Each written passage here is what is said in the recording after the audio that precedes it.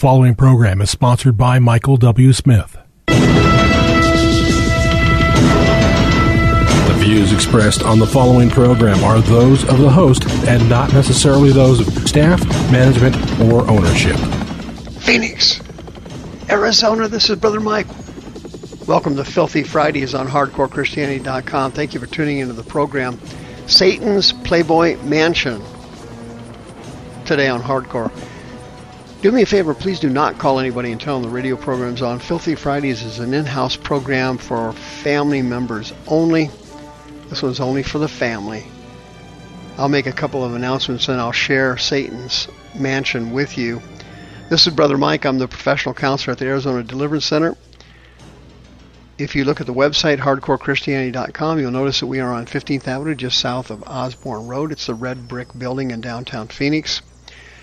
On the website, you'll also notice we have 2 live services every week, Thursday and Friday nights at 7 p.m. Mountain Time.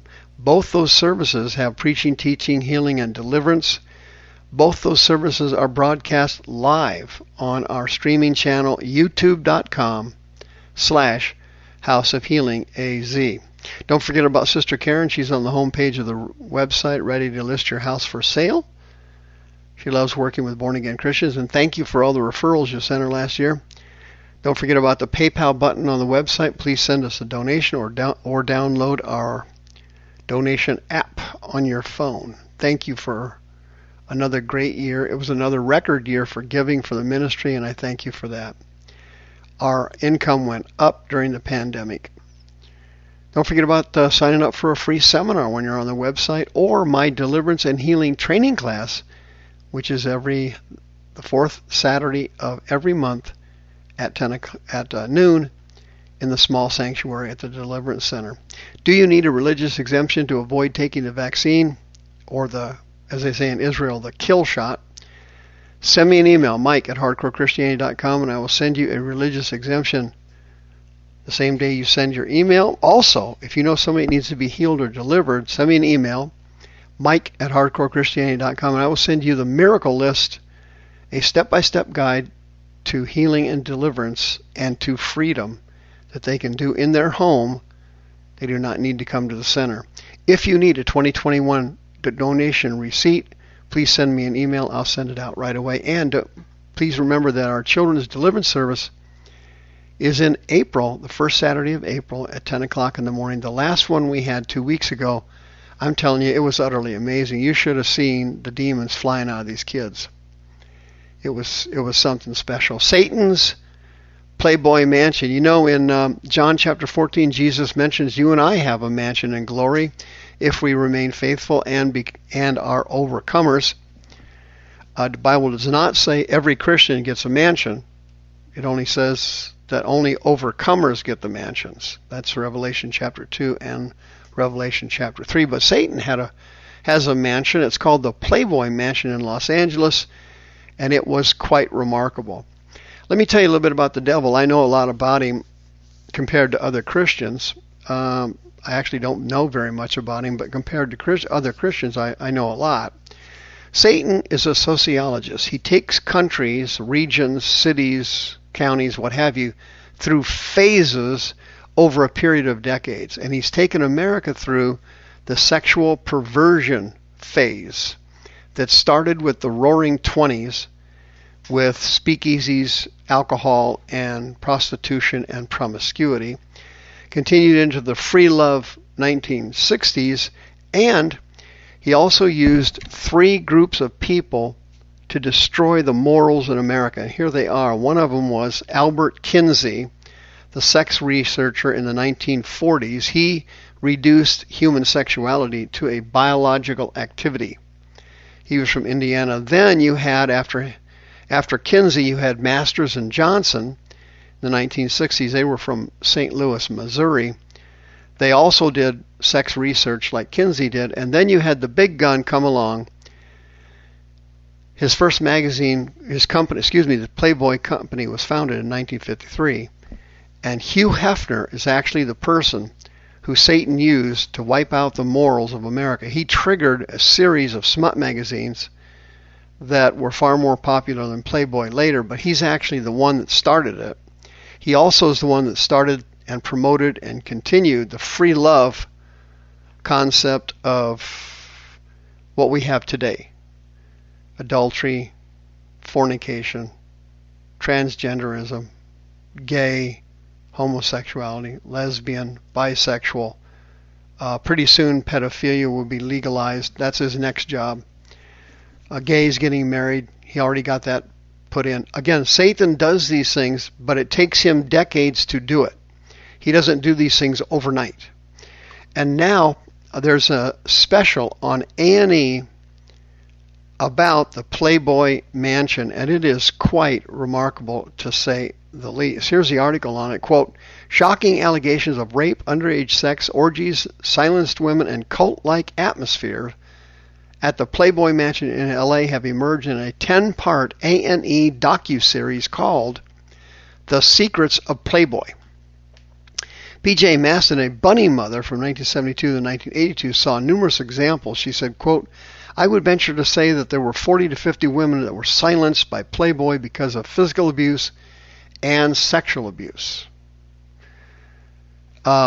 This article about the special coming up goes into shocking information about personal information about Hefner, about how the system was rigged to keep the press and the police from finding out about anything that was going on in the mansion. It goes into Hugh Hefner's strange eating habits. He was a sugar addict. He'd eat 3 pounds of M&Ms a day. He'd drink 50 Pepsis a day. He was a very, very perverted person. It goes into the practice of anal intercourse with the bunnies because they didn't want to get them pregnant. It goes into the sexual abuse and the physical abuse of the bunnies to control them. There was numerous scandals in the mansion that Hefner's bodyguards cleaned up because he would hire ex-LAPD police officers to come work in the mansion, and they would cover everything up for him.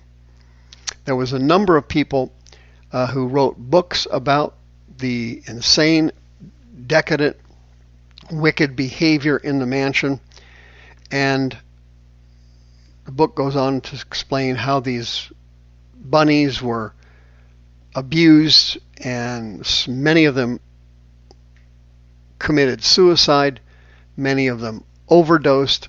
None of it ever hit the press. Hefner had each room videotaped. There were secret cameras and microphones in every room to use as revenge porn or to use as blackmail to silence people that would turn against the Playboy mansion. There's a section on Holly Madison.